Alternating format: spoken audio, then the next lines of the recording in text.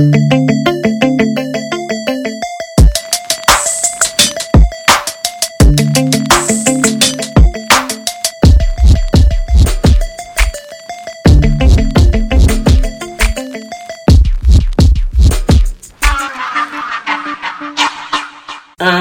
to Go Ahead, I'm Listening, a melanin-minded mental health podcast. This is Dr. Cam. I'm Prof. What's up? We just want to say hey to everybody. We're really excited to start our second season of the podcast. This is our first episode.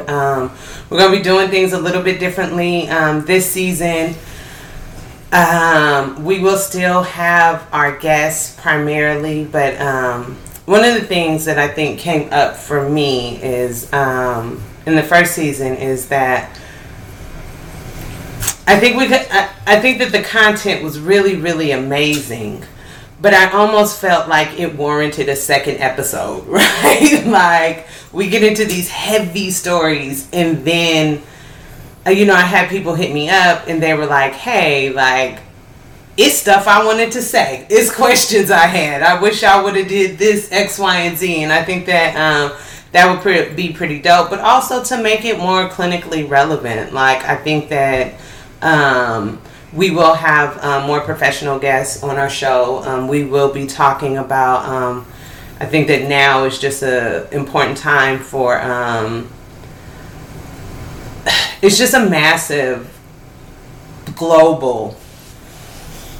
Yes, because one of the things that we would like to provide for people is a chance to tell their story.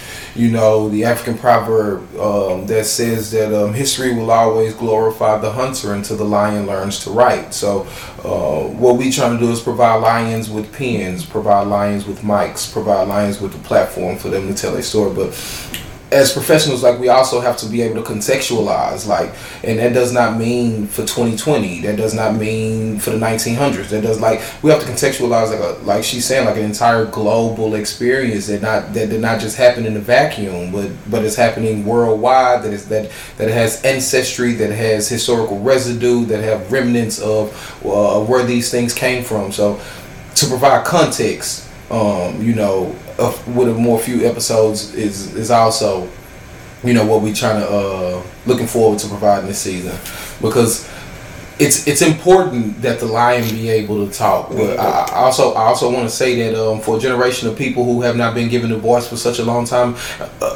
we need people. We need other people to kind of assist us in the framing of how our story should sound. Like, sometimes I'm so emotional about it I can't get it out right. But if somebody was in my shoes who paid attention a little bit longer and read a few more books, they probably can articulate my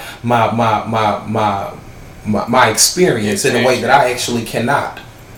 And yeah, I think that another thing too is that so much of the content was very, very heavy, and the heaviest. Yeah, and I think that what weighed on me is I was like,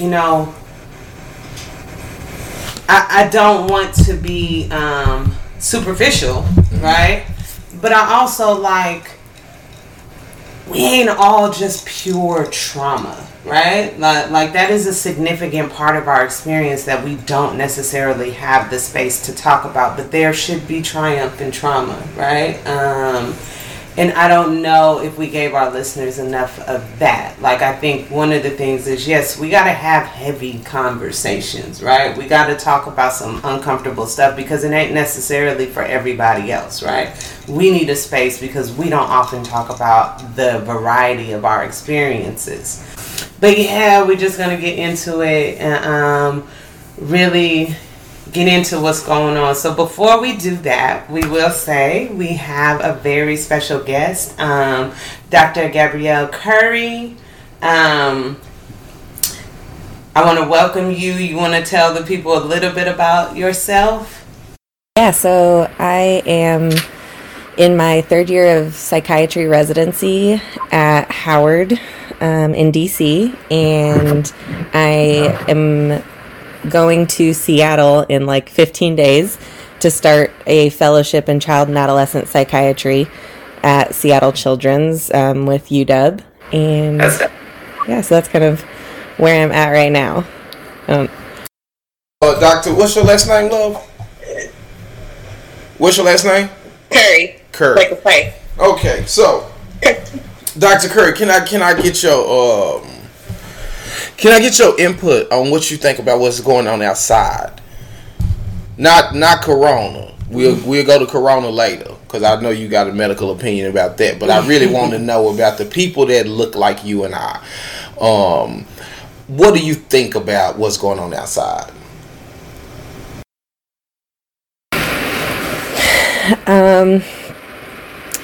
It has been so overwhelming, I think, the past couple months, I think, just overall have been overwhelming. Kind of surrounding the White House. There were snipers on the roof of the White House.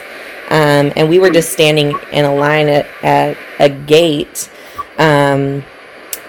just doing, trying to engage in conversation, saying the names of George Floyd and Breonna Taylor and Ahmaud Arbery, and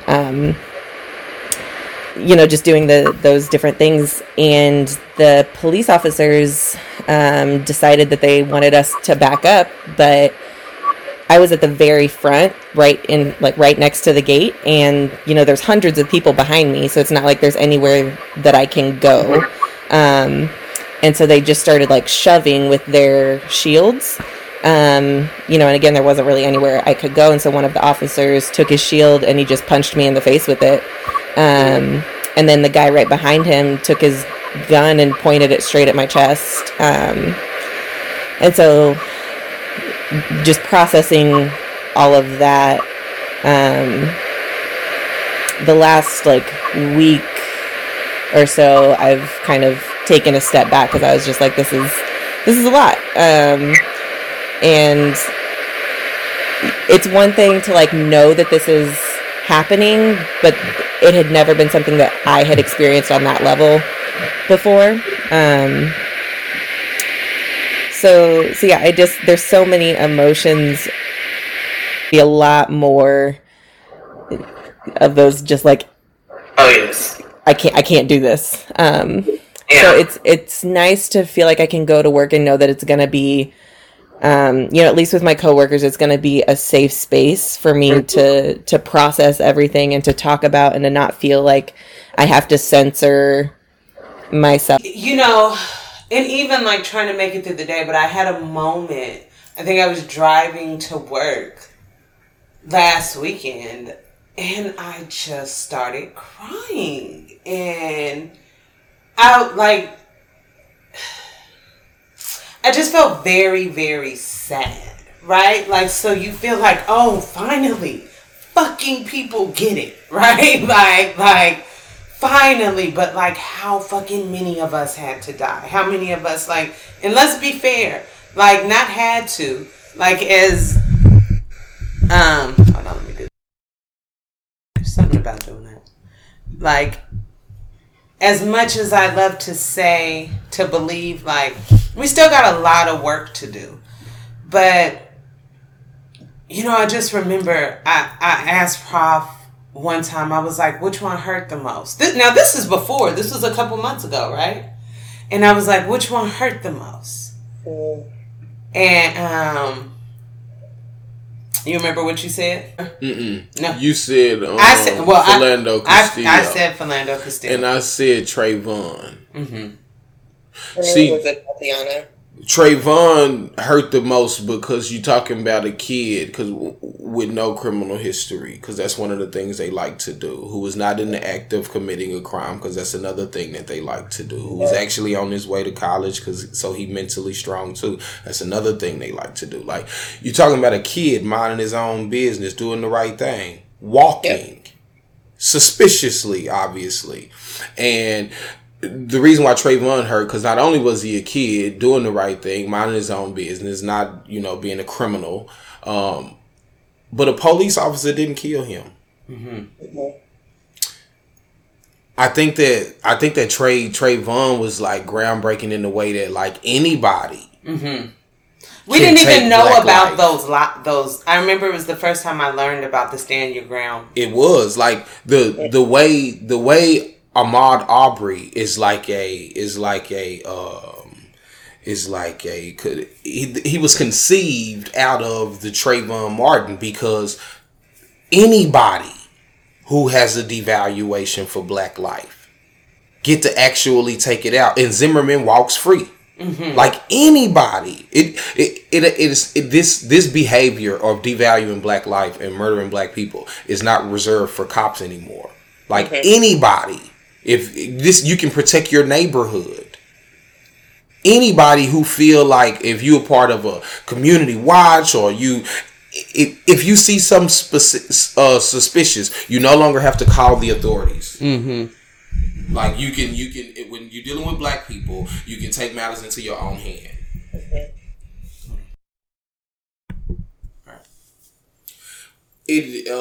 Trayvon that was the biggest one for me. Like it's very dynamic in what it meant. You know what I'm saying? Like, I want to appreciate the fact that I believe Zimmerman is Hispanic, like lighter skinned or something. Like, it's the way people look at black people. Mm-hmm. Like, that's one of the things that we don't appreciate. That even when other people from other countries get here, many people are socialized into believing staying free from that group will do you better, will benefit you better, suits you better in the long run. Being not associated with that group at all, like does better for you.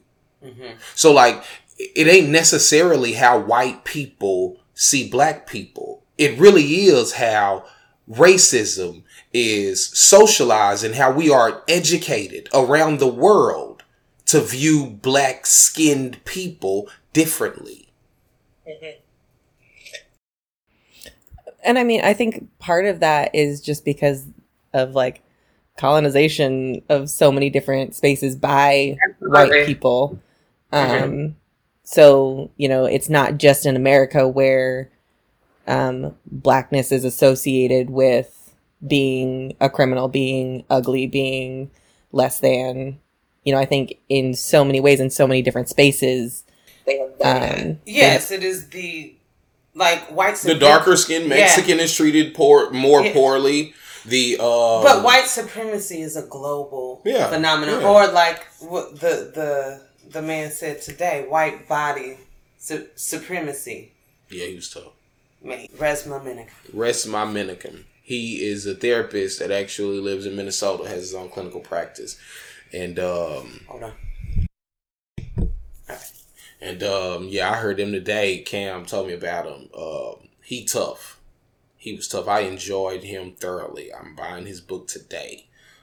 His book is called My Grandmother's Hands.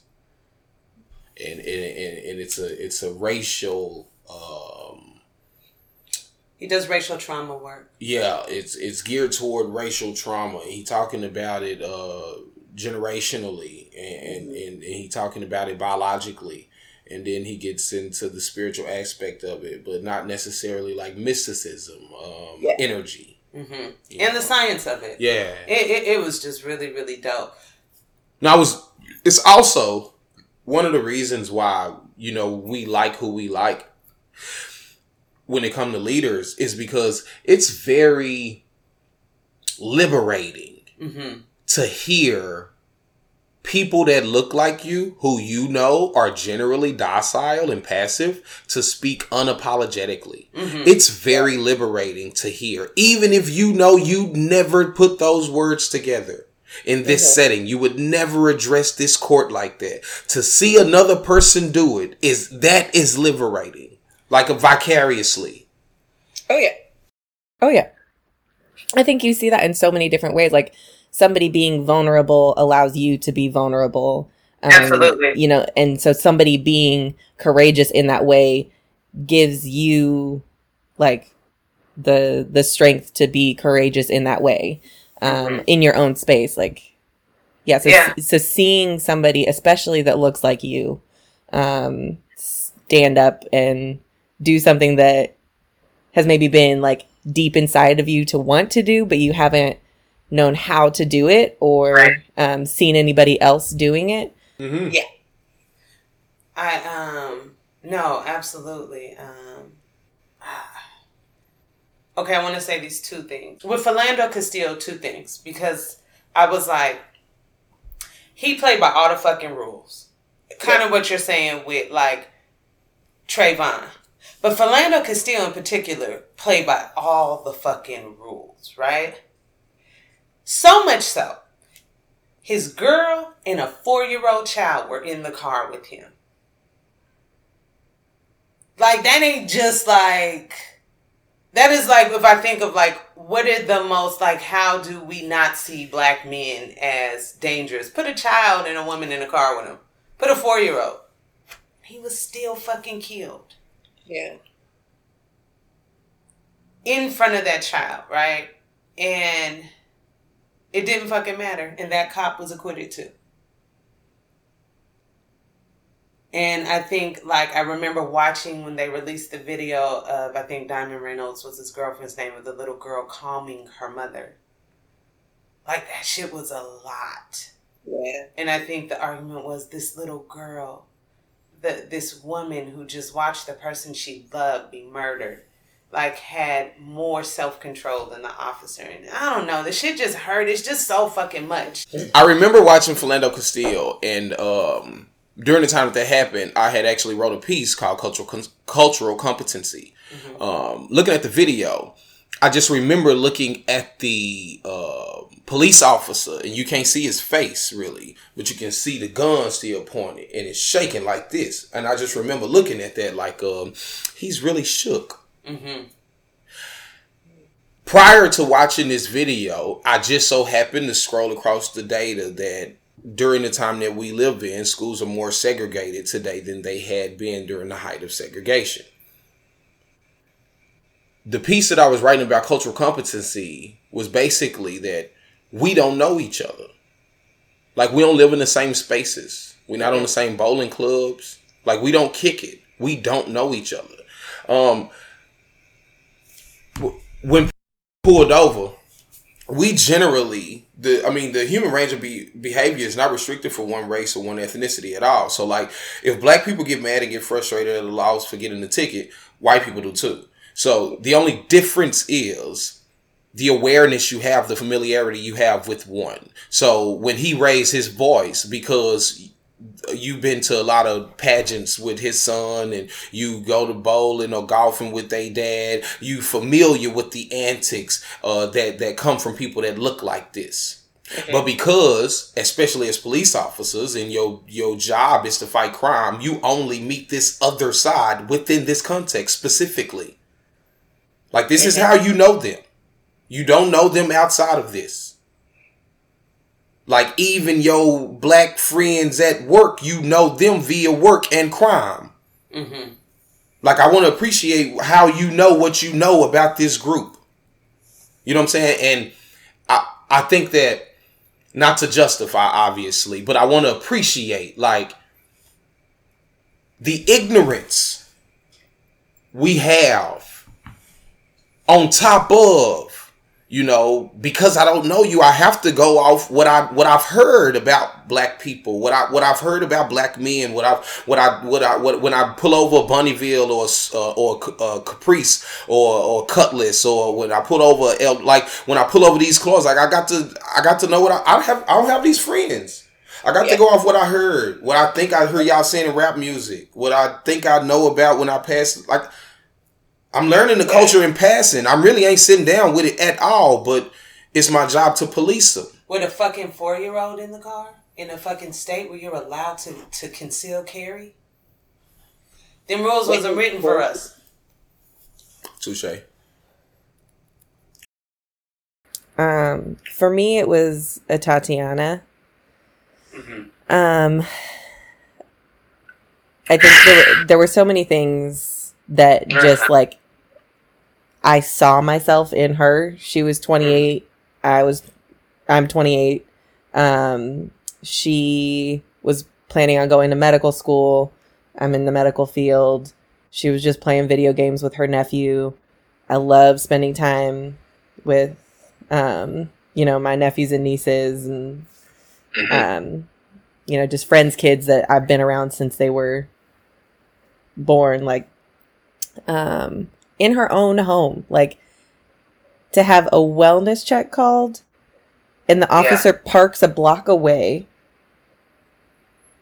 and does not knock on the front door, comes to the back, like sneaks into her backyard and shoots her through her own bedroom window. Right. Like, just the ridiculousness of that whole scenario. Like, and then the fact, again, like you were saying with the 4-year-old with Philando Castile, like, I think he was maybe 8, her 8-year-old nephew has to carry that for the rest of his life. Like, he's going to carry that trauma of being the only one in the house when his auntie is bleeding out. He has no idea what's happening. He was just there playing video games, just being an 8-year-old. And that's something that he now has to carry for the rest of his life. Is just, that one. You know what? Now that you say that, that's heavy. Yeah. To be sniped at home. Like minding your business. And like a sniper come see about you.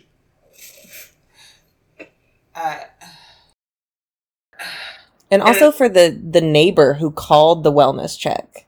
Yeah.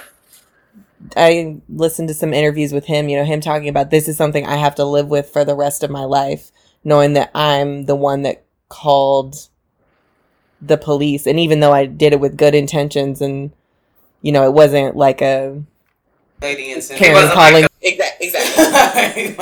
like my neighbor pissed me off, I'm calling the police on him. He was genuinely concerned about her. Yeah. But it just,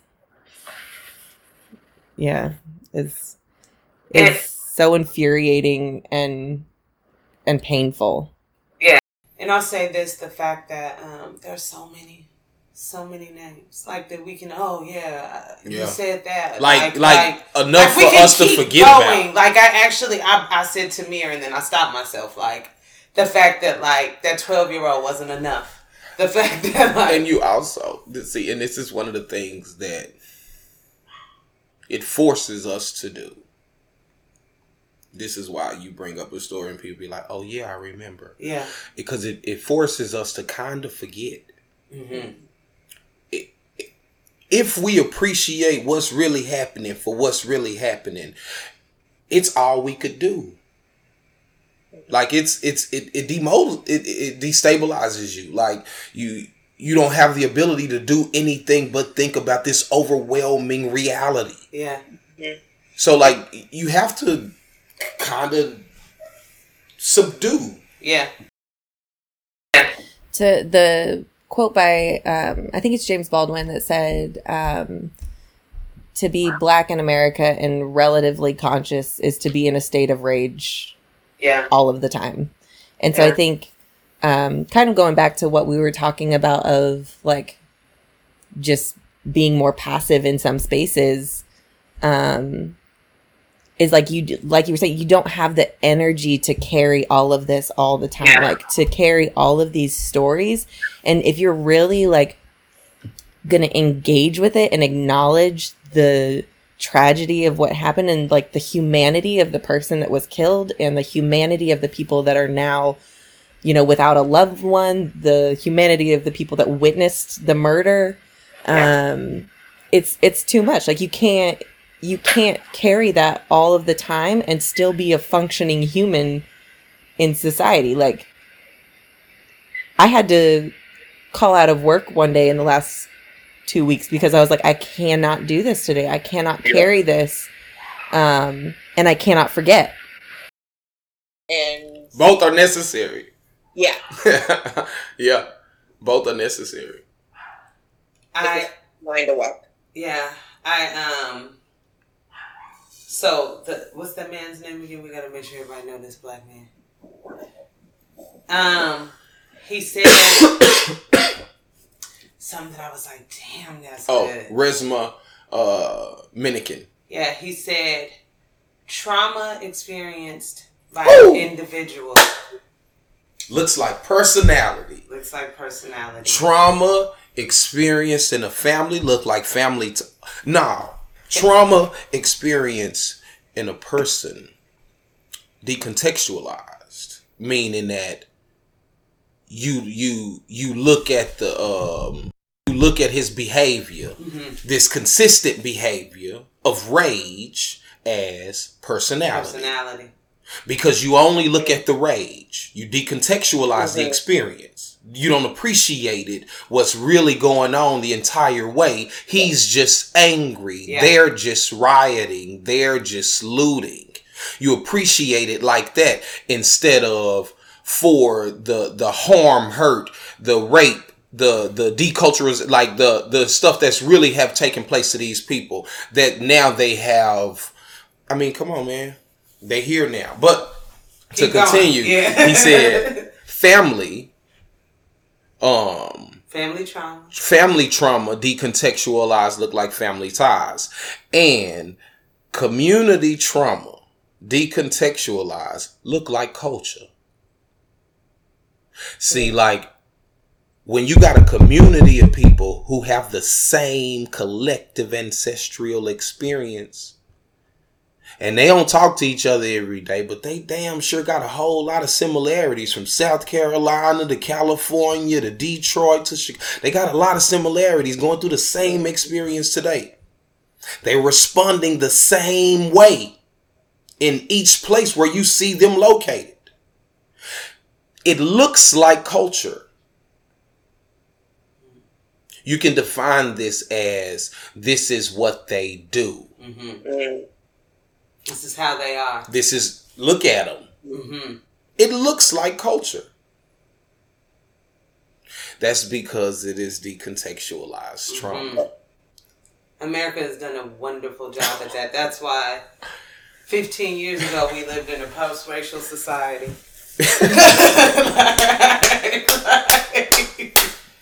That's the fucking beauty of it all. Not for real, like that was a real conversation. Like the fact, not for real though, because one of the things is the fuckery with the mind games, like that. Just I appreciate. I don't enjoy that they play them, but I appreciate the fact that they, that I can be enlightened enough to at least identify them. And one of the things that's funny is the concept of reverse racism actually beat racism being destroyed. Like, they are so prepared. It's ridiculous. Like, the concept that we in charge and y'all already fucking with me. Like, this concept is already a thing. It's phenomenal. Shouldn't be a thing. So many of those things that you're saying, like the decontextualization and reverse racism, these are the kinds of things that I'm hearing from my family, from the people that raised me, from the people that I've known my entire life. And it's so strange to be in this body, in this time, to hear these conflicting things and to be told you have to make a choice. Like, you have to either choose the white side or the black side. You can't do both. You can't have both. You can't still love these people if they say XYZ. You can't still love these people if they respond in XYZ manner. True. True. Yeah. I want to, there's something I wrote a couple weeks ago, just as I was, trying to process all of this, that I think kind of lines up with what we're talking about. I probably won't read the whole thing because it's kind of long, but, So I was just journaling, and I said, it is strange to be in this biracial body, to carry within yourself the blood and the history of both the oppressor and the oppressed. To have friends and family saying all lives matter, or, well, he shouldn't have committed a crime then. To be expected by one side to remain silent lest you disrupt their picture-perfect idea of a Christian America. Then to flip the coin and have people expect you to disown anyone and everyone who has raised you, loved you, supported you for decades, if they hold any racist, including I'm not racist, beliefs. I hate what is happening in America. I hate what has been happening in America. I hate white supremacy. To my white friends and family, I love you and I have loved you and I will continue to love you. I can no more separate myself from whiteness than I can separate myself from being the spitting image of my mother, and I wouldn't want to. I won't lie, it is hard, it is uncomfortable, it is awkward to be biracial. But this is the body and the history I was given, and I want to use it to bring God glory and to love people well. In doing that, I know that I will lose some of you as friends. I have already lost some of you as friends. I will shed tears over our broken relationships, but I will not back down. Not now, not tomorrow, not ever. My people are being murdered. I will not stop talking about race. I will not stop calling you out when you are being racist. But I will also not give up on you, even if you don't think you have a problem. The reason for that is people didn't give up on me. People continue to not give up on me. I have been racist. That doesn't mean I have to continue to be racist. I have been silent, and in doing so, I have chosen the side of the oppressor. That does not mean I have to continue to be silent. I continue to have areas of my life that need correction, confrontation, and conviction about being racist. I can do something, say something, believe something that is racist without wearing a KKK hood. Someone telling me I'm being racist is not an insult to me. In America today, calling a white person a racist makes them react as a black person would when called a nigger. Stop viewing yourself as not racist. I would be willing to bet you have some racist beliefs. If you have not been enraged, if you have not felt the grief of black folk, if you have not spoken out, you have been racist. If you have been annoyed by my talking about race so much, if you think I should focus less on race and more on sin nature, you have been racist. But the good news is you don't have to continue to be so. And just because you have been racist doesn't mean that that defines everything that you are. It is not enough for you to be silently, passively not racist. In doing that, you are in fact being racist. You have to be unapologetically anti-racist. You have to put in work. You have to be willing to lose friends. If you as a white person made it this far in the post, thank you. Now please say something. Know that you aren't going to do it perfectly. You will fumble. You will mess up. You will do or say or think something racist along the journey, and the real ones will call you out for it. Listen to them. Humble yourselves. Ask for forgiveness and keep pressing forward. Do not ask me or any other person of color to do the work for you. We can't. We are tired. We are scared. Teaching you is not our responsibility. There are thousands of books, magazines, articles, podcasts, and activists who are speaking on these subjects. Do the work. Google is your friend, people. And then finally, to my black friends and family, I love you. I have loved you. I will continue to love you. I can no more separate myself from blackness than I could from the melanin gracing my skin or the 3C curls on my head. And I wouldn't want to. I have not always fought for you in the past. I have not understood your pain. I have at times demonized you, ignored you, and rejected you. I am sorry. I am learning. I am growing. I am with you. I am fighting to be more anti-racist. I am reading. I am talking. I am engaging. I am listening. I grieve deeply with you. I will not minimize your pain. I will continue to fight for my white friends and family to understand, because in doing that, we are all stronger. I know that some of you don't understand my continuing relationships with people who voted for Trump, people who are silent in the face of police brutality and murder, and people who claim to be not racist, while simultaneously contributing to the systemic racism that has caused us so much pain.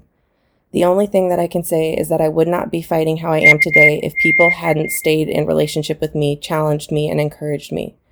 And some people, both black and white, have told me that my posts are pointless or worthless.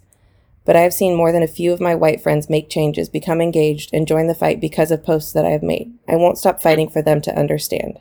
Many of them never will, but some of them will. And for me, that is enough.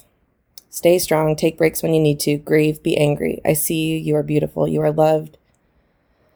Your cries, grief, and anger are not unheard by God. I pray for the people oppressing us that if they have to face him before repenting, he will not let it go without full and complete justice. So I think that's kind of like how I've been processing all of this, is just like, it's so uncomfortable to like have these two sides and to not know always how to perfectly integrate,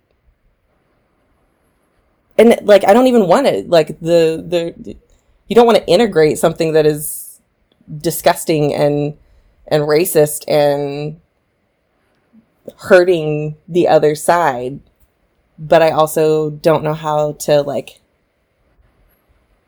I don't know.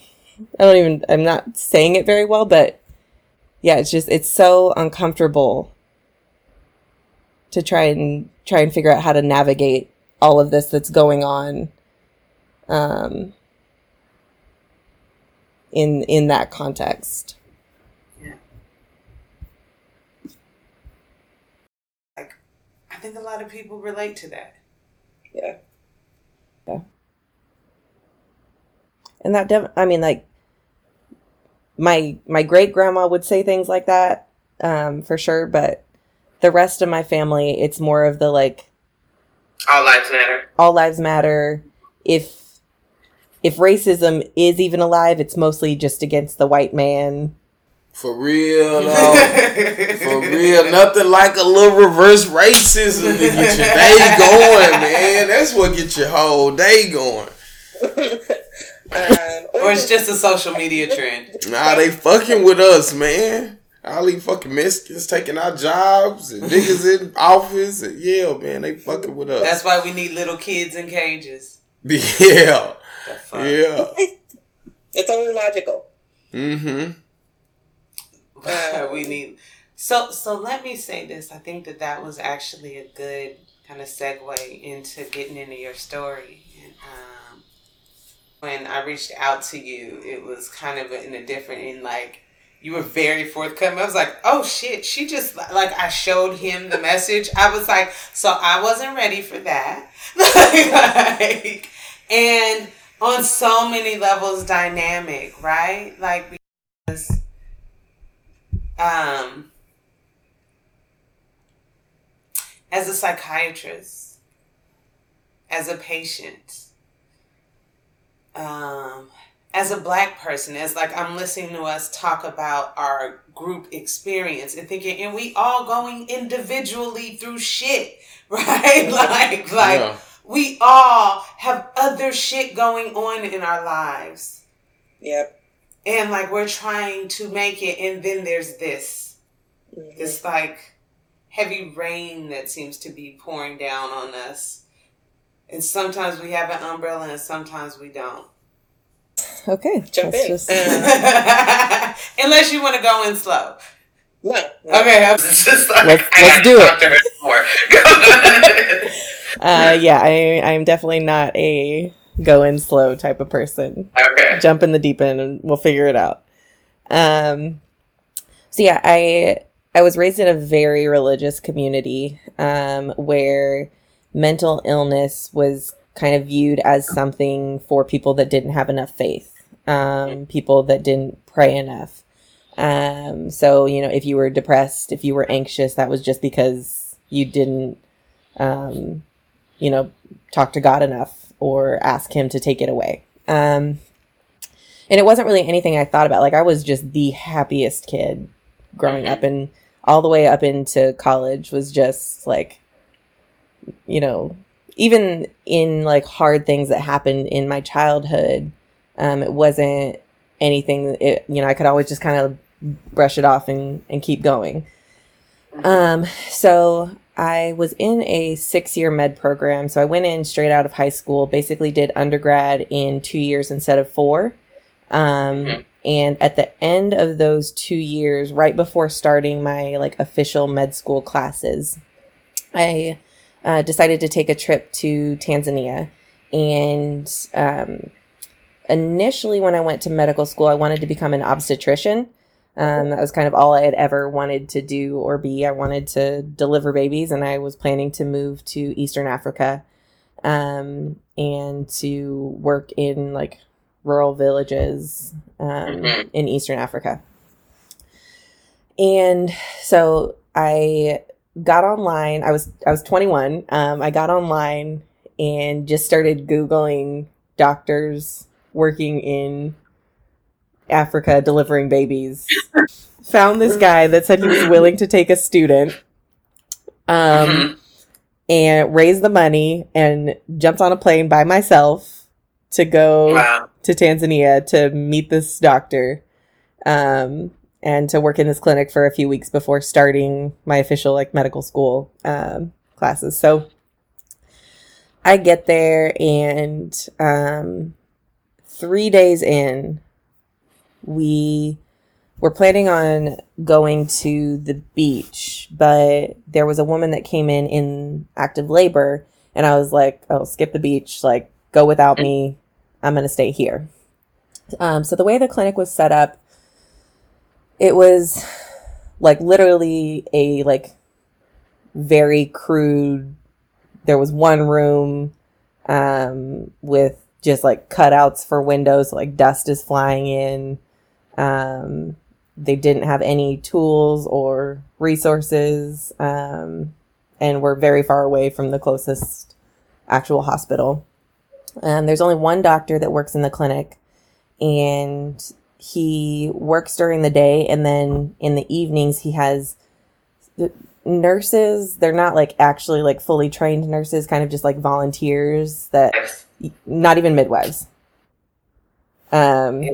Just people that have like very minimal training that said they're willing to come in at night and, help with the deliveries. And really, like, delivering a baby, as long as everything goes smoothly, is not that complicated.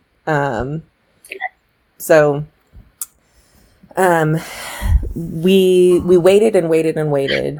And the doctor eventually went home because it was, getting into the nighttime. So it's me and one other like volunteer nurse that were there. And the woman finally delivered. It was a baby boy, and the nurse lady delivered him, and he didn't immediately start crying. And so she was, suctioning his mouth, trying to get any meconium or fluid out. And so she did that for probably, 2 or 3 minutes. She cut the cord, and then she literally just turned around, handed him to me, said, suck, mouth, nose, and walked away. At this point, I have never even held a newborn baby, let alone, tried to resuscitate one that wasn't breathing. So, I'm just kind of in shock, like, what the hell just happened? Right. I put him down in the little bassinet that we had, and the little, the like bulb section that they had was broken. So every couple sections it would fall apart, and I had to like put it back together. My hands are shaking. The whole time I'm just like, breathe, baby, breathe, baby, breathe, baby, breathe. Just moving as fast as I can, but completely in shock. So I just keep doing that. He starts to turn blue. And then another woman finally walks in, and she sees him, and she's like, oh, this isn't good. She tried to put like a ambu mask on him, so the mask to give like breath through. But we didn't have a neonatal one, so it was so big it was covering his entire face.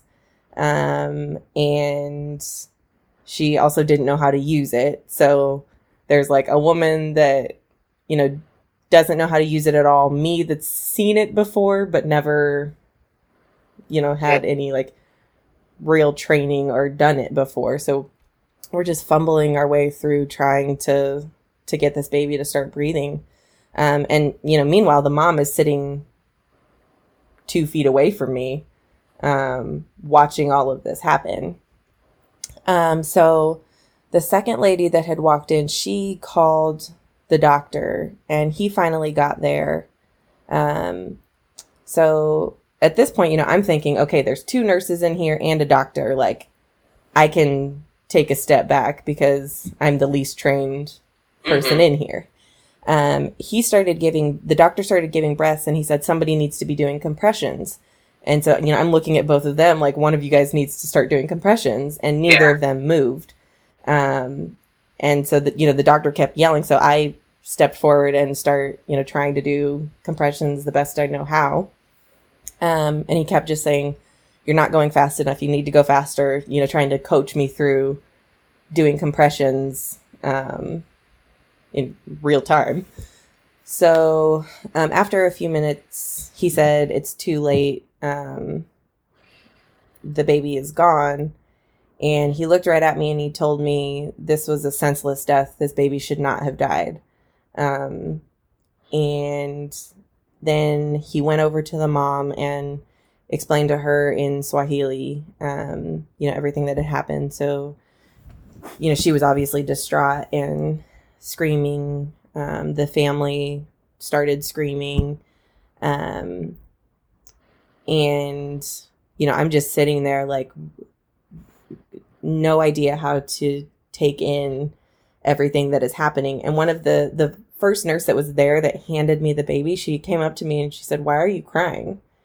So there wasn't any space for me to like process that or grieve that. It was just kind of like, there's no reason for you to be upset about this. Get over it. Keep moving. So then the doctor was talking to the two nurses, and he realized that neither of them knew how to do compressions for CPR. So then he made me walk back over to the baby and use him as a mannequin, basically, to teach these two women how to do compressions. And this is all, again, in front of the mom who's just watching this happen.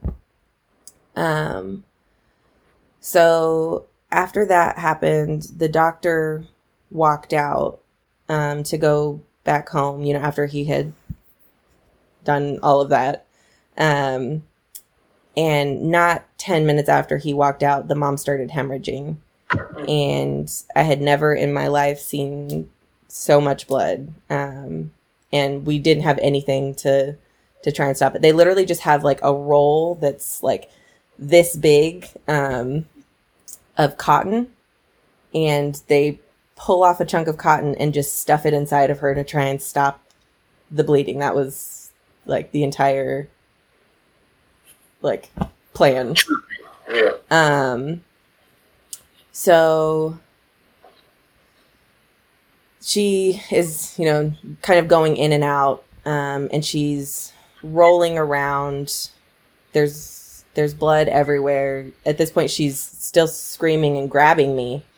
And so there were literal handprints of blood all over my body. She starts scratching me, and she was also HIV positive. So, in the back of my mind, I'm like, this woman's HIV positive. There's blood everywhere. She's scratching me. The definite, like, I got to get out of here. But at the same time, there's nobody else here to help. So I can't. So we did everything that we could. But like I said, there wasn't any tools or resources. And so she ended up dying as well.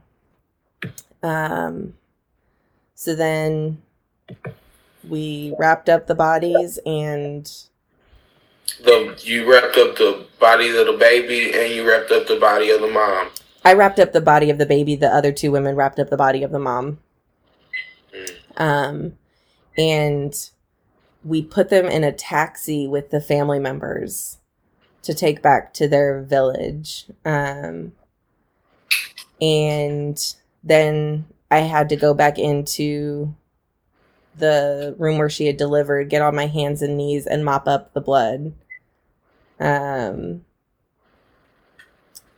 then so again, I was there by myself.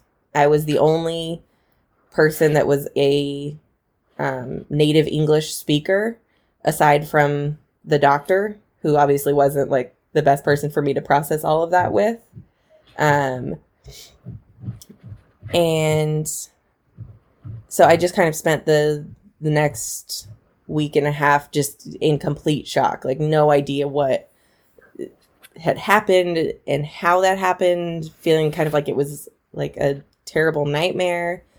So then I get back to the States. I flew back on a Sunday, and my first class of medical school started on Monday.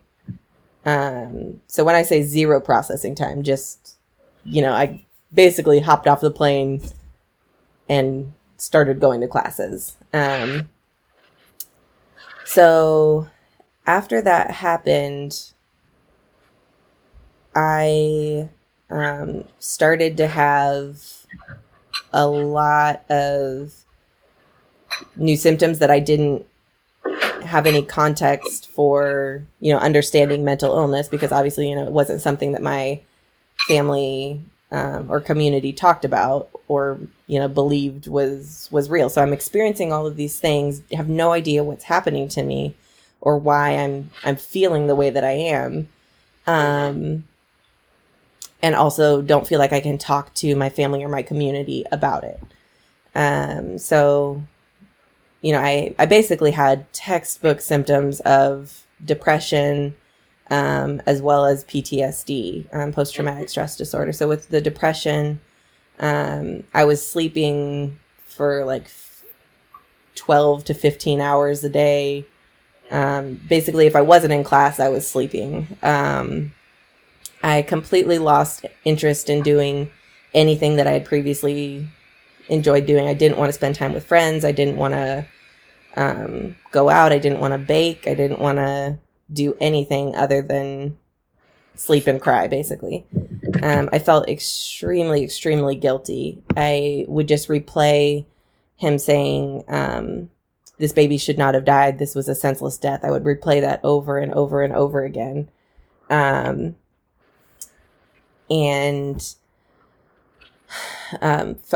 Just felt completely worthless. And I would tell myself, you are a murderer. That was kind of like the internal monologue that was going in my head every day. Just you murdered this baby. This baby didn't have to die. You murdered him. I stopped eating. I was just dropping weight like crazy. I could not. I would eat maybe like half a chip a day, and that's all I could get down. Just because I had no appetite. And I also started to consider suicide. So I don't know how long it was after I got back, but I actually went out to this small lake and went up to a high point over the lake that there was a sign that said, "Do not jump shallow water with rocks." And I remember I planted my foot right on that sign and I just jumped and said, "If I die, I die." And obviously I didn't. I did hit the rocks at the bottom, but thankfully wasn't injured at all. But yeah, experiencing all of those symptoms of depression, and then at the same time was having nightmares, flashbacks where it was almost like I was back in that moment. I would be sitting in my bed and have this experience like I was back in Tanzania, and I would remember the mother's face when she realized that her son had died. I would see like the handprints and blood all over my body, and would just, be stuck staring at my arm. Anytime I was near a baby, I freaked out. Anytime I was near a hospital, which in medical school is all the time, I would have panic attacks. Yeah, the avoidance. Classic PTSD. Yeah. It was just like all of the bullet points. When I finally got to my psych rotation and was reading through the symptoms, I was like, oh, this is me. I have all of these things. Yeah. So yeah, I did not seek out any mental health treatment because it wasn't even a thing that I considered. It was so far removed from anything I had ever been taught or anything my community, said was something that was acceptable, that it didn't even cross my mind to seek out treatment. So I continued on in medical school, and for about, for a solid 6 months, it was really, really, really bad, where my roommate, was talking to people at the school saying, like, I think she's going to kill herself, like, any minute now.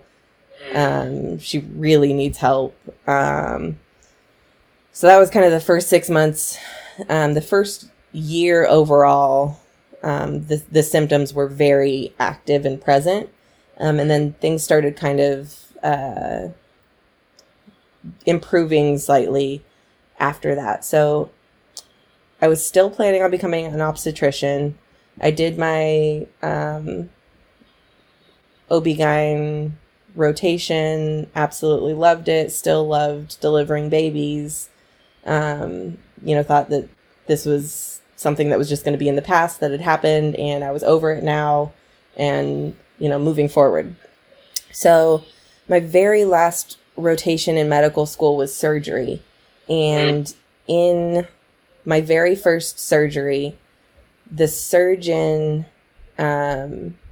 started, we call it pimping, where they like ask you repeated questions, basically trying to embarrass you or make it, until you can't answer the next question. So he's pimping the real me. term they use in med school is pimping. Yeah, it's like I don't know why that's the term that we use, but it is. So he is pimping me during this surgery, and I had not had a flashback or a panic attack in probably a good year. And the phone rang in the OR, which startled me, and I had a flashback of being in Tanzania and collapsed in the middle of a surgery. Like, I'm scrubbed in, oh my God, assisting with the surgery, and then just collapse. I'm in tears. I'm hyperventilating. I have chest pain. I cannot talk.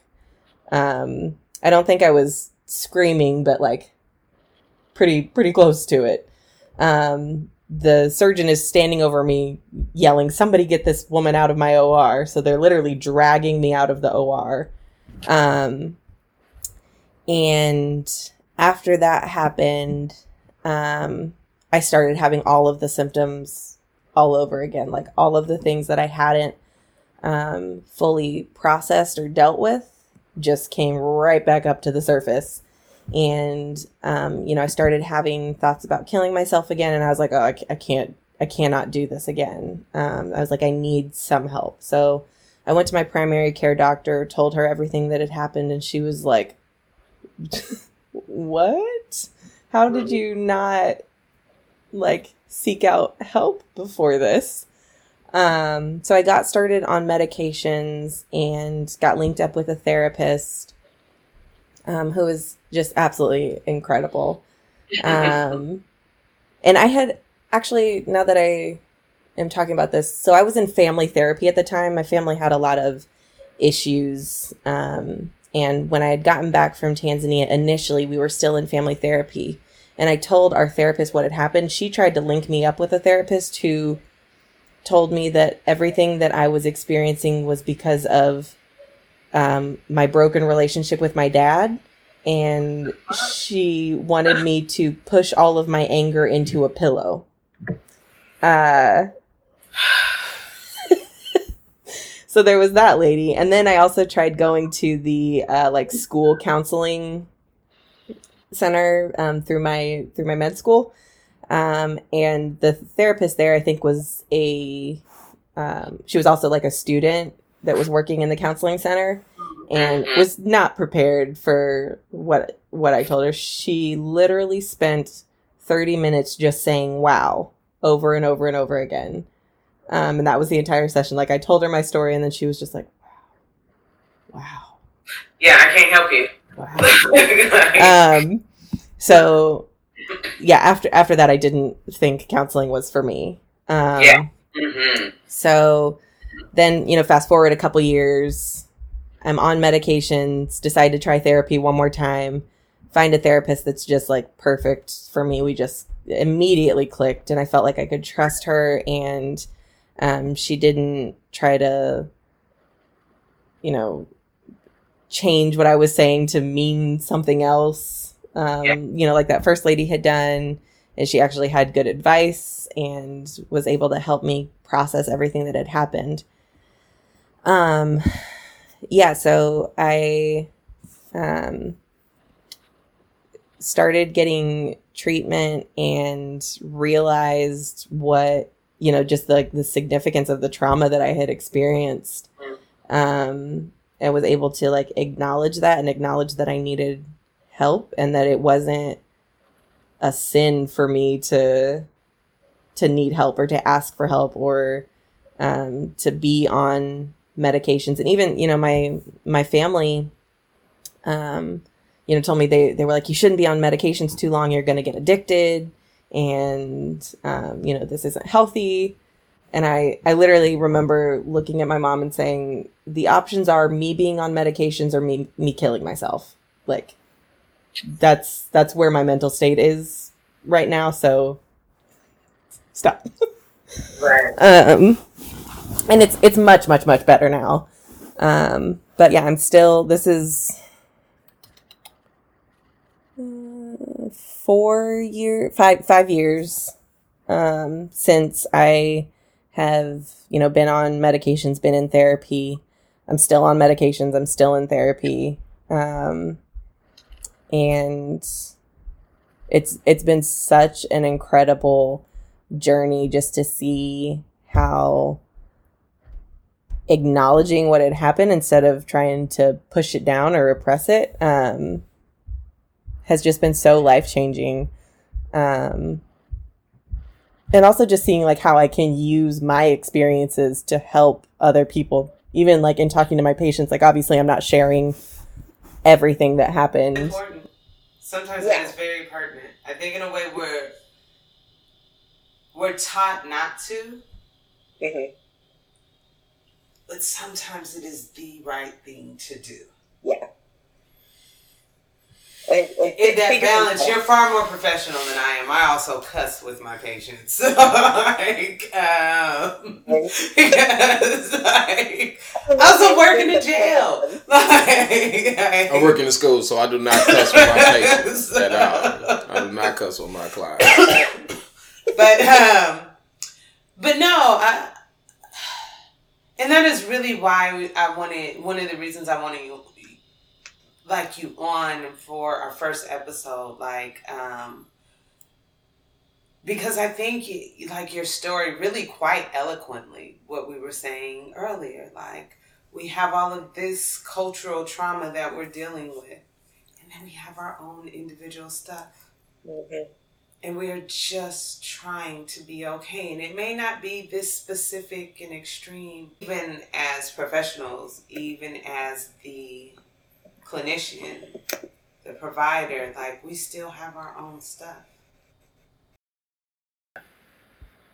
Yeah. And kind of like I was saying earlier, the days where patients come in and they want to talk about everything that's going on right now. And I'm just I'm also experiencing what's going on right now. There was, what happened at the protest. And then there's also just family shit, right? Family shit that does have absolutely everything to do with what's going on in the world right now. But also there's some stuff that's just family is hard. And, outside of anything that's going on in the world, family is hard. And for Black people, we have to navigate all of that and turn on the TV and see somebody that looks exactly like us, that, for me with the Tatiana Jefferson, that could in a second be me. Yeah. And then still go to work and deal, for some people working in white spaces, deal with people wanting you to explain everything to them, people telling you, you know, like, oh, murder is wrong, but the rioters really shouldn't, like, focusing more on that than on the fact that somebody was murdered. Yeah. And for mental health workers dealing with all of this and going to work and then hearing. Like, you're carrying everyone's stuff. Yeah. Well, and what I was going to say is, too, like, sometimes I do share with patients. I had a collateral today with a father of a patient of mine. And I'm sorry, with a mother. And she was very, she knew medication, and she was like, and mind you, like, everyone don't get called, right? Like, I probably, in particular, recently have been calling more family members. You know, they can't have visitation. Sometimes some of my patients are too sick to even make the phone call, right? Yeah. And the mom was a little defensive, right? I can tell, and like, I'm questioning this medication, and I was like, ma'am, and I said, the first thing I need you to know is that, like, I get it, right? Like, I get, and I can talk to you about the medication. I said, you know, I have a little brother who was diagnosed and started treatment of schizophrenia in jail. Like, I have a brother who's been in prison for 25 years. Like, so when I see my patients, I see the people I love. Mm-hmm. Mm-hmm. And it was like, that was it. Because the core of what she was concerned about was that I want to make sure my son is being taken care of. Mm-hmm. Go ahead. No. Oh nah, she I mean, you're like, don't share nothing. I'm not saying absolutely no self-disclosure, but I'm also saying that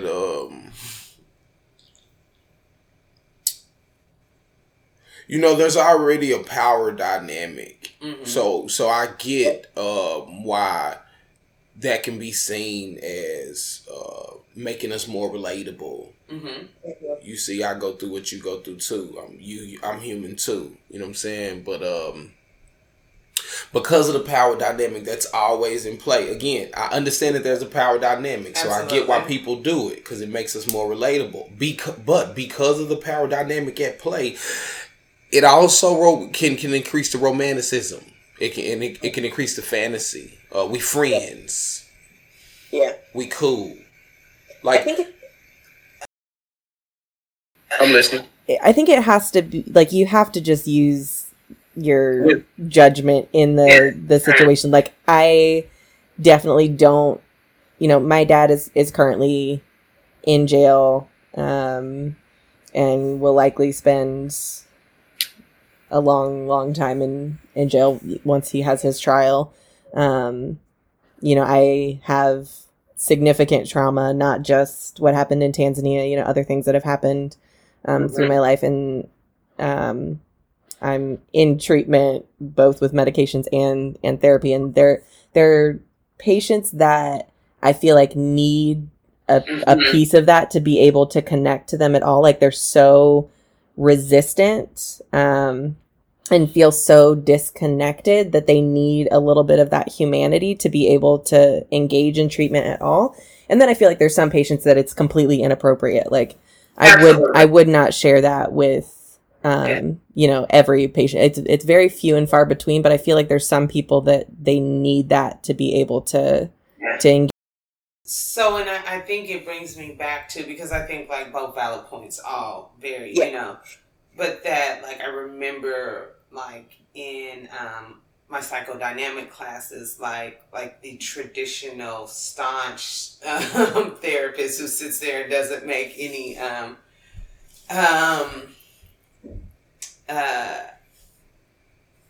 who, like, is completely flat, right? Yeah, he don't crack jokes. He don't. Yeah. He doesn't like nothing. Like very traditional, very professional. But, and I remember that then, like, saying, but this is the problem with that way of thinking, that, like, there is transference and counter-transference, and there are assumptions made about you when you get on the phone, when you walk in the room, like that you were not some blank slate, you know, unless all we're talking is white middle class men, which was who it was, you know. But that, like, when this black woman with dreads and a nose ring, like, walks into the door, you're making assumptions about me. That, true or untrue, right, are either going to make me seem more relatable or not. So I do see how that can, like to open up stuff. And again, I also don't think you should be on the couch crying with your patient, right? Like, that you're not doing a good clinical interview because you telling them you get therapy from your patient. Because let me tell you this, and I remember one of my professors saying this, because really a lot of times self-disclosure is really an untrained therapist who has heard something from a client that was triggering to them, and it brought their stuff up.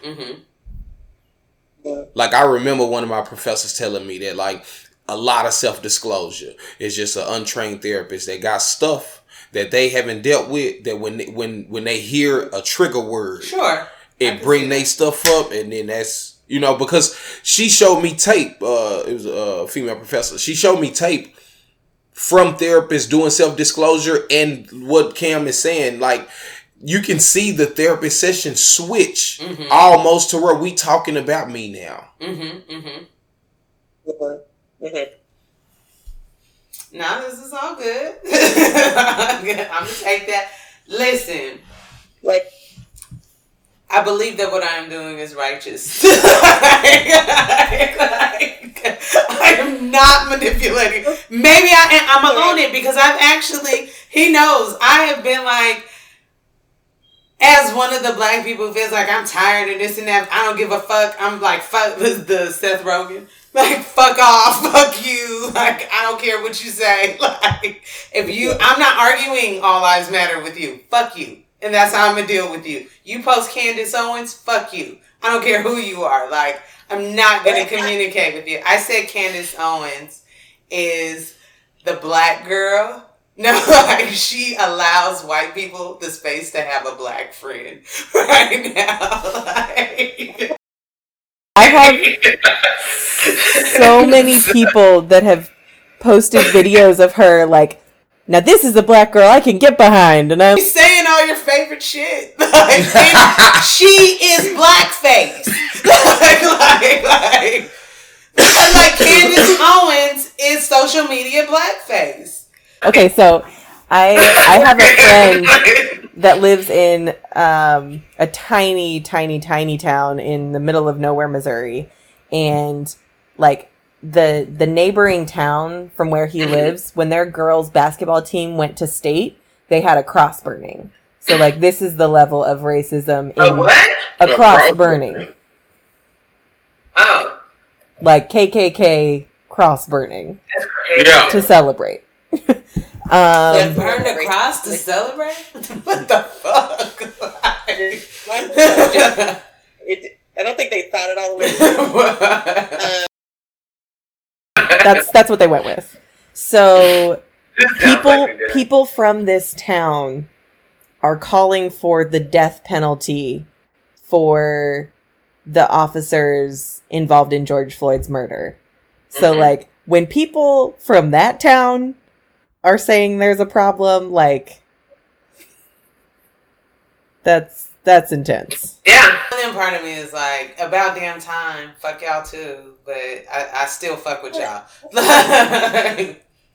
How long is that gonna last, right? Like, how long is the, you know, activism and the I'm an ally, how long is that going to last? Because when it's not in your face anymore, when it's not on the news every day, are you still going to be an ally and still realize that this is something that we are walking through and experiencing every single day, regardless of whether it's on the news or not? This is still kind of like coronavirus.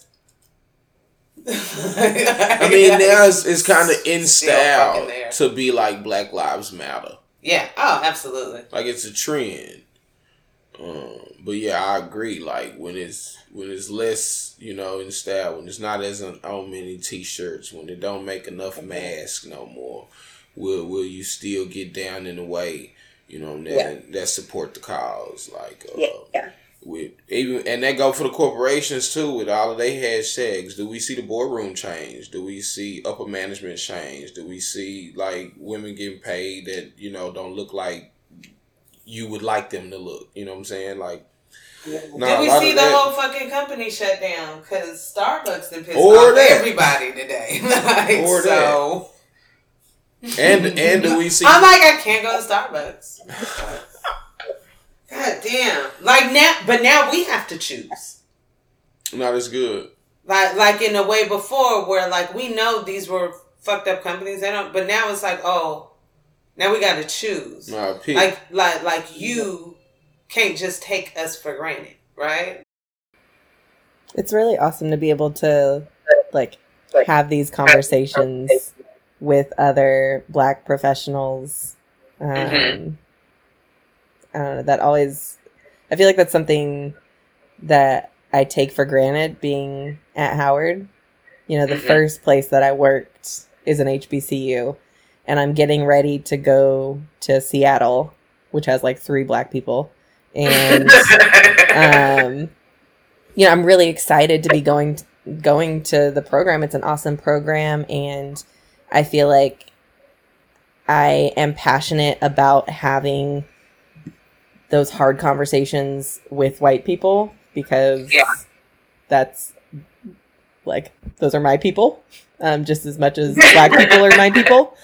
And so it's, you know, that's something I'm really passionate about, but at the same time, I'm just like, what have I done? Like, I took this for granted being at Howard, and I'm getting ready to go into this space in this, you know, like time in our culture, like in the largest, you know, like civil rights movement that's ever happened in our nation, and I'm moving to Seattle. That about 2020 is a year, okay? But that will be like, this will be the year that people will ask you what you were doing. Where were you? That like, if you weren't there, that might mean something to your grandkids. And one, I think what you have done is you have gotten yourself well prepared by being at Howard, right? For sure. But what I have never been willing to do that, Prof kind of like, we were talking the other day, and I said, you know, I'm actually kind of getting into what I need to, like, owning my own biases, owning the ways in which I have internalized racism, in which I am passive, and in which I participate in it. My thing is, like, if we want women to deconstruct patriarchy, women have to first and foremost acknowledge that they participate in patriarchy, right? So, kind of like the same thing though, like, and it's been interesting that I've had some conversations, and Black people, especially Black professionals, have a hard time with this, like, are very defensive about, like, I reinforce racist ideologies or classes. And I think that if we can, like, kind of ease them into it with class, but it's really about race, and like, really want, like, getting into my own shit. So one of the things for me has been that I realized that when there are certain patients who come into my jail, Black patients, I always feel like, oh, I show up for Black people. But there are certain ones that I show up for more, not intentionally. It is not a conscious, but it is what white people do. You come from a good family. Mm-hmm. You were in college. You're a professional. Like, sometimes it's like, I'm going to call the parents. I'm going to call your family. I need to tell them what they need to do. I want to talk to them and let them know you're well taken care of. When they don't look like that, when they don't look like me, right? As Black people, like as someone who thinks that I take pride in, like, really fucking with, I probably fuck with middle class Black people more based on and that is a hard thing to kind of, like, acknowledge about myself, that I'm like, they are better than my other patients. Mm-hmm. They're all in jail, so this self-righteous, like, oh, because I work here. No, like, they're all in jail, regardless of why or what. But there might be some 17-year-old boys who come in there and I'm like, you got in trouble with your cousin and don't make, your mama needs to bound you out of here. You do not need to be in here. Other ones come in similar charges. If you're a foster kid. If this is your third time or like, and it is hard to like really acknowledge that part of myself that is biased to the good ones. Yep. I think I connect with that so deeply. I think coming out of, so I lived in Kansas City my entire life until I came to Howard. Raised by an entirely white family, went to a white private Christian school, went to a mainly white college, white medical school, and then came to Howard, right? Like, and I came in, we did not talk about Black history. I thought all I knew about Malcolm X is that he was a bad guy. Like, it was ridiculous. There was just so much that I didn't know, and so much just like implicit bias and racist ideas and ways of thinking that I had never, like, nobody had ever challenged because there was never anybody to challenge it. And then I get to Howard and, you know, off, like, immediately people are just like, You wasn't ready. Yeah, that one thing about us, man, we call bullshit. Some of it was valid. Some of it was just people, you know. Yeah, like day one, this girl, she asked me what I like to do, and I told her, you know, I like baking, I like making things, I crochet, I quilt, I, you know, like doing all these things with my hands, and she immediately just says, "Oh, we can never be friends. You're way too much for me." And only white people bake and crochet and knit. An educated Black woman.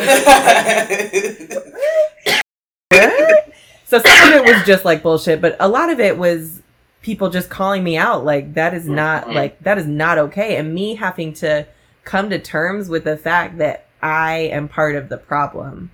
And even today, like now, realizing that like I don't always do it perfectly. And I think like in that, what I was journaling that I read, like so many of my white friends have said like, I'm scared to do anything or say anything because I don't want to be called racist. And I'm like, well, chances are you probably hold some racist ideas and beliefs, and like that needs to be called out. And like I've had to do that. I'm still having to do that. People still, you know, definitely not as frequently, but like people still will call something out, or I'll notice something in myself that I'm like, oh, I hate that that's in there, and I need to deal with that and acknowledge that the racist ideas that this country is built on didn't just skip me because I am Black. Like that. I mean, it's part of the American heritage. Exactly. Yeah. So I think, yeah, definitely what you said with like having, it's painful and uncomfortable for Black people to have to acknowledge that there is any of that within ourselves. Like we want it to just be the bad white people. Everybody got a lot of work to do. I just want Black people, like I want everybody to do their work and everyone to do their part. I think that I want us to be willing to be vulnerable in the way that we are asking white people and other people of color to be vulnerable to acknowledge the shit that they have about Black people. And it's a difficult thing to do. And then we start sounding like all all lives matters, and I could never be, you know. No. It's not, you know. It doesn't have all lives do matter. Like that 76-year-old white man that was pushed on the ground, like Black Lives Matter, goddamn, for him. Like it's really everybody versus racism. Like it's versus it ain't white versus black. Like we not against them. Like we want everybody to win. We like just stop making us lose. Like stop fixing the game like this. Like give us a first shot at it. Like you remember I sent you the little thing and it had the black lady who I think she got like 6 years because for using a different address. For using a different address for her kid to go to school, and then Felicity Huffman, get 2 weeks, is for spending for college, and it's amazing that one can be so privileged, like the affluenza, like Felicity Huffman, like. That one can be so privileged that they need a slap on the wrist, you guys, because they've been so privileged in life. They just need a slap on the wrist. And one can be, one's resources can be, I'm talking about beyond the bare minimum, but they should have known better. The hard reality that black people face in America, has a lot to do with like a boiling point. Like, my people was asking me, why people still in the street, man? They ain't arrested the 4 officers. They finna charge them, da, da, da. And, part of why they still in the street is because it ain't about that. Yeah. Like, it's about the whole system. Like, yeah, you may have to come home and hear about Trayvon Martin, but you just had to deal with like a slight sexual harassment at work. That a cop pulled you over. And put a gun in your head. Like you said, like... That when you engage with white people, they still girl, gal, boy you. You know what I'm saying? Like, maybe yours is not necessarily with people who want to kill you or police officers pull you over, but you still have to exist within a system, within an ideological culture that is anti-you. Yeah, microaggressions, right? Yep. And I don't want to necessarily paint them as microaggressions, all of them. But some of them are intentional. Yeah. But I think that also speaks to why, like, poor working class white people, because when we paint whiteness, we paint it as almost like a higher socioeconomic status as well, right? And then they look at black doctors. And why are you talking like this? like you have more privilege than I do. Yeah.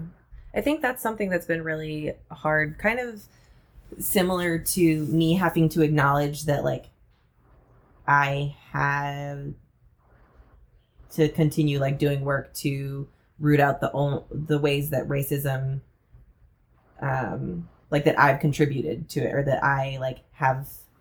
like with patients, like you said, like I have some patients that come in that are more like middle class that I like am willing to do a little bit more work for, like we were saying. So all of us being willing to take a deep, long, hard look at ourselves and acknowledge that we've all got some shit that we need to deal with and process and unlearn. And that doesn't like cancel you as a person or an ally just because you need to unlearn something. Like, you can still be a white person that's working to be an ally while you're unlearning XYZ thing. You can, like, you or me, acknowledging that, like, shit, there's some ways that I don't come through for all of my patients. But that doesn't take away the fact that I'm still a black person living in this experience and, like,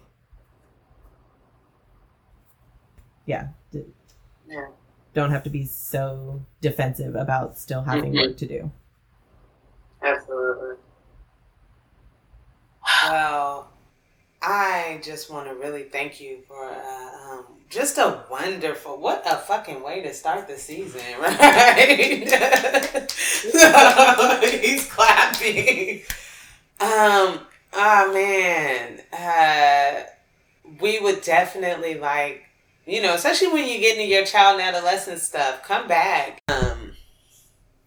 It's just been a really, really good interview. Thank you. No, I've enjoyed it. I really have.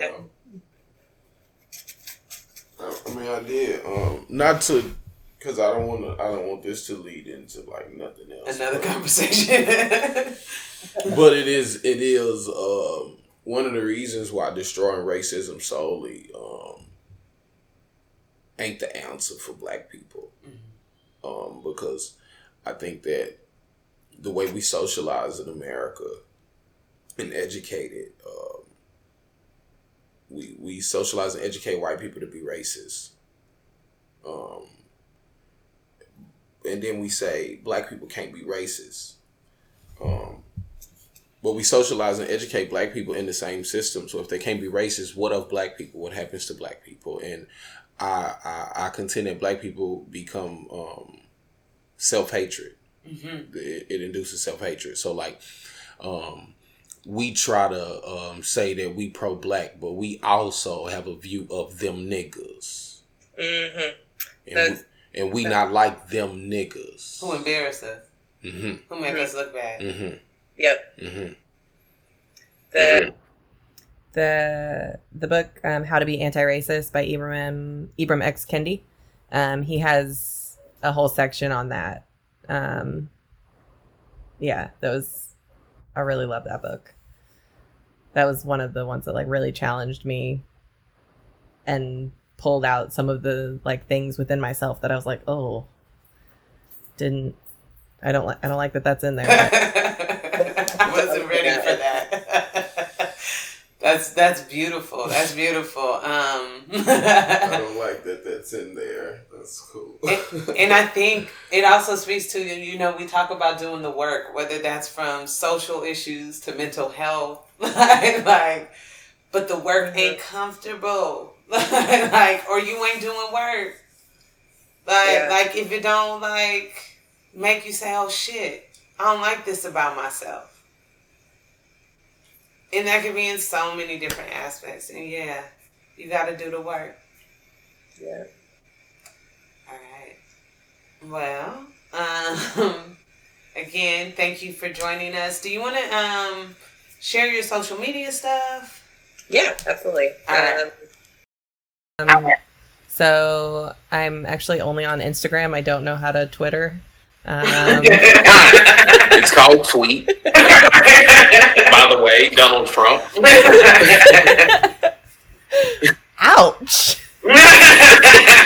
That is like a major insult today. I definitely take that back. I definitely take that back. She's gonna be like, sorry. You know what? Wow, I thought he said he liked me, and then he calls me Trump. Trump. Yeah, so it's just Gabrielle_Curry, GABRIELLE_Curry, CURRY.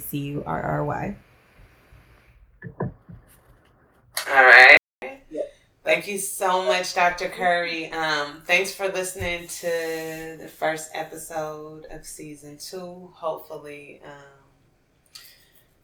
you guys just really enjoyed this and you come back and download our podcast into whatever podcast media. Go to counseling.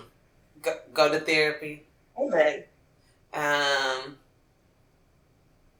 Work on yourself. Challenge yourself. Be uncomfortable. And do therapy. Take your medication. If that's where you are. Like, take your medication. That it's okay. But we just want everyone to really work on being better people, and we want really a better society. So I love you. I love you too. Follow us on Instagram. Follow us on or download us on Apple Podcasts, all the podcast apps. Please give us highest ratings on the app. If you don't like us, please don't give us low ratings. Email us. Yeah, just tell us what we can do. Tell us what we can do better, but damn, don't shit on us. And we'll see you guys for episode 2. Have a beautiful, beautiful week until we talk to you guys again.